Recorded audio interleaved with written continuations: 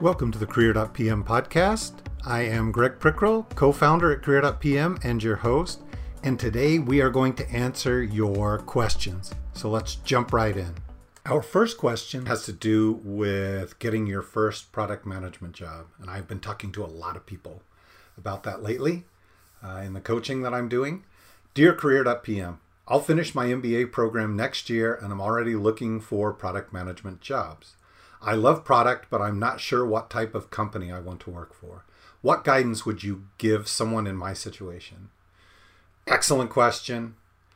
What I would tell you is that you should try to get as specific as you can about your desires as quickly as possible. And let me give you an example.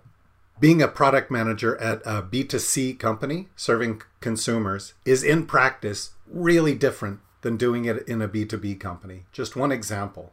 So if you can already decide, hey, I'm kind of a B2B person or I'm a B2C person, that already gives you some guidance. And by the way, helps you continue to prepare yourself to specialize. There is this common core of product management, but the way it's practiced in different companies, different industries, varies. So working at a fintech startup is going to be very different than working at a mature gaming company, just as a kind of radical example. So first, get specific, figure out what you're interested in. And the best way to do that is to talk to product managers in those types of roles and learn from them. You can read, Google, you will find a lot of material. I'm also a fan of building your career motivation. That means your goals and objectives. Goals are general, objectives are time-bound.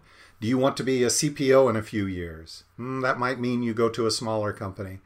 Do you want to work overseas? That may mean that a bigger company provides you more opportunities. So write down the goals for your career, measure them with objectives, quantify them, and that's already a huge step in managing your career and will give you this kind of key criterion about the type of company you should work for. In general, what I tell people is in your first job, I would optimize for knowledge and experience shipping products. So that means working with people who have done it, who know product, who have shipped products, and trying to put yourself in a situation where you're not working on a product with a 2-year development cycle so that you only get to ship, 2 years into your job or something in the worst case.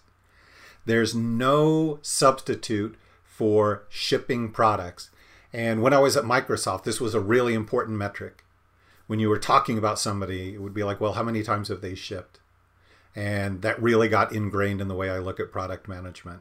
So there is no substitute for going through the whole release cycle, releasing something. So I would say you want to work with people who can teach you stuff, who are the type of people you would like to become, have the type of experience and the type of job you would like. And then I would take a serious look at how often you're going to be able to ship something. So get specific, think about your career motivation, and optimize for knowledge and experience shipping. Are you approaching your product management career from a strategic perspective? Most product managers aren't, and it's ironic. You're working very hard to manage a product, and if you can do that, you can manage your career. At Career.pm, we can show you how. We can build you a personalized program that accelerates your entry into product management or your career as a product manager. For more information, visit us at Career.pm. Our next question has to do with a topic that I'm really passionate about, product discovery. I am on a team developing a new product. I keep reading about product discovery, but I'm not sure we're doing it.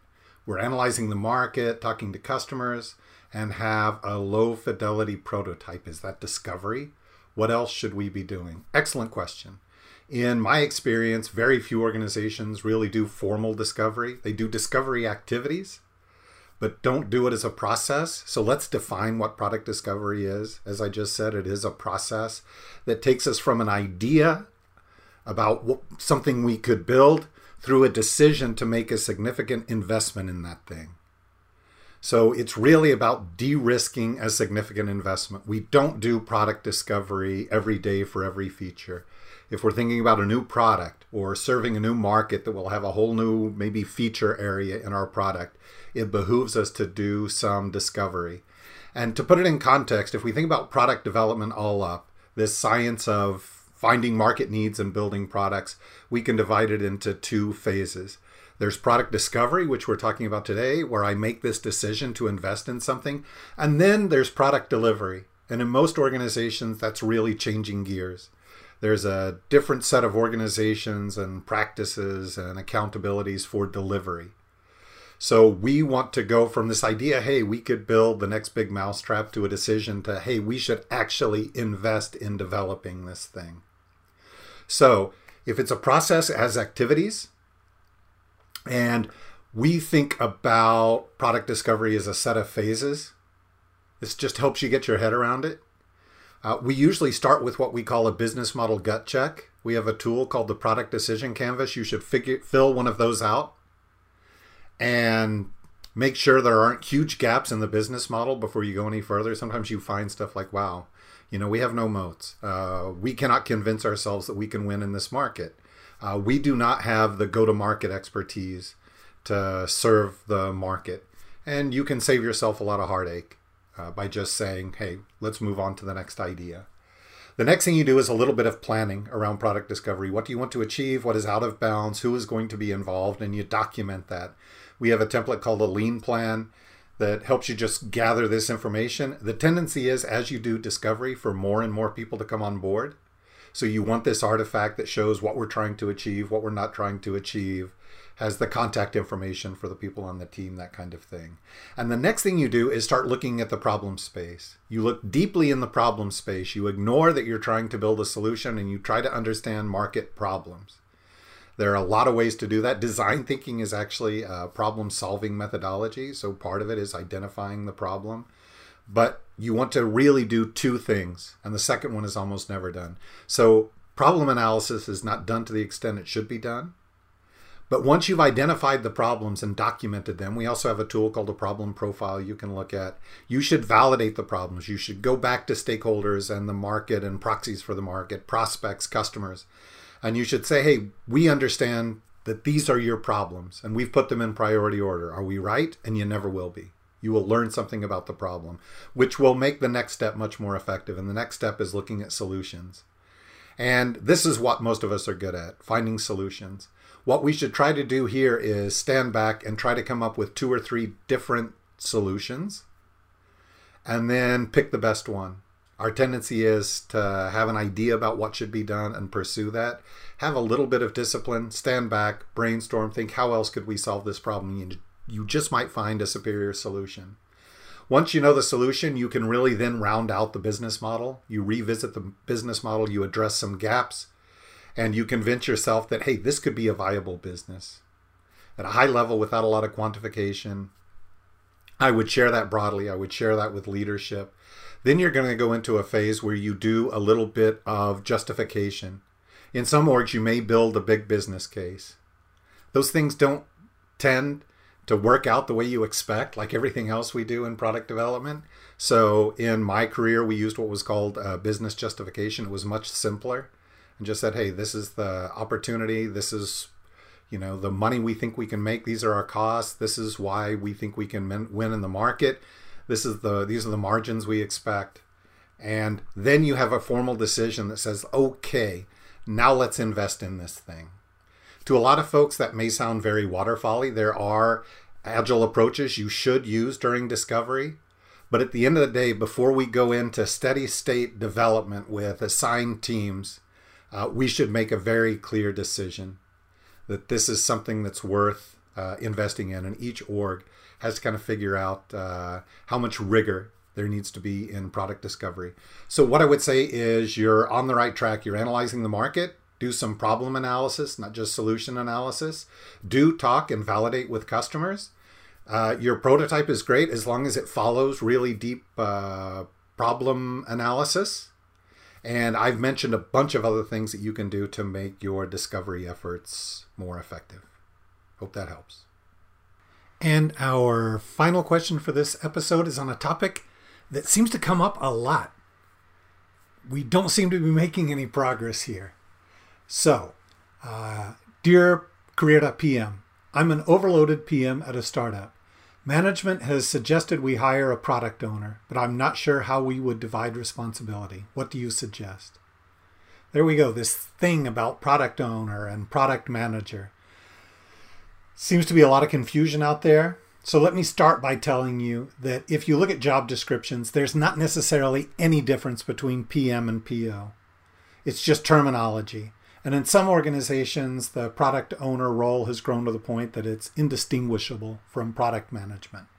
But now let's take a step back, and I will answer this question based on the way I see the world. So product management is a discipline. It's been around for a long time, since the 1920s. Really took off with tech. When tech companies realized they needed somebody who understood the market, who understood the entire life cycle of the product.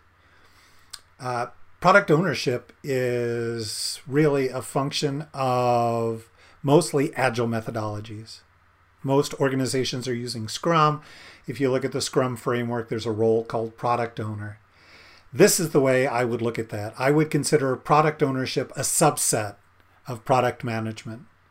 So for a given product at scale, and that means more than maybe a couple of teams, you can easily have this hierarchy where there's a product manager or a small team of product managers for the product. And then on each team of 10, each agile team, whatever you want to call them, there is a product owner. And the PMs tend to be more outward looking and strategically oriented. The POs are busy operationally, keeping the product team fed, keeping the backlog prioritized, answering questions, making sure things are described at a level of detail that supports implementation. That doesn't mean product owners don't have an interest in what's strategic. It doesn't mean that product managers should ignore the operational side. Let's not be oversimplistic. There's big overlap, but these folks work as a virtual team regardless of the reporting relationships. And in my experience, what I see most often is product owners reporting to engineering. The purist in me says that's not ideal. You want to separate functional people from technical people, or you end up with a very technology-led product. But I've seen this arrangement work beautifully. I think PM should definitely be independent of engineering.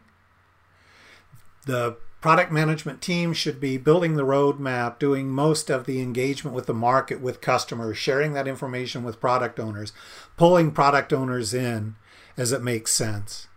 And then product owners, it's almost more than full-time work just driving a team, making sure that the stories are complete, accepting their work in sprint reviews, those kinds of things. And of course, the product owner should make sure that the product manager understands what's happening operationally. So that is the short answer. I think there is a role for both PM and POs in a lot of organizations. Typically, what I see work best is when PMs focus on the more strategic work. POs are more operationally oriented, but they work together very tightly as an integrated virtual team.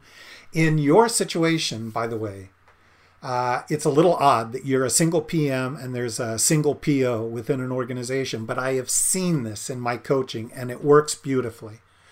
Sometimes, especially with a new product, there's just too much work to be done. You're constantly engaged with prospects, with partners. You're trying to define the pricing model, do a million things, manage the expectations of the founders. And it's very difficult to also keep the team fed, meaning, good stories, prioritization, all that.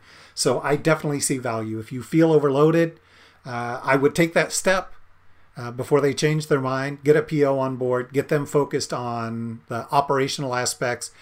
That frees you up to think more strategically and make sure that you work very tightly with the PO as a virtual team, or maybe they even report to you. So much the better. Thanks for joining us today. Hope you enjoyed it. If you did, give us a like, share with your colleagues. That's a great way to support our podcast. If you have questions that you would like us to answer in future episodes, you can send them to team@career.pm. We'll see you next time.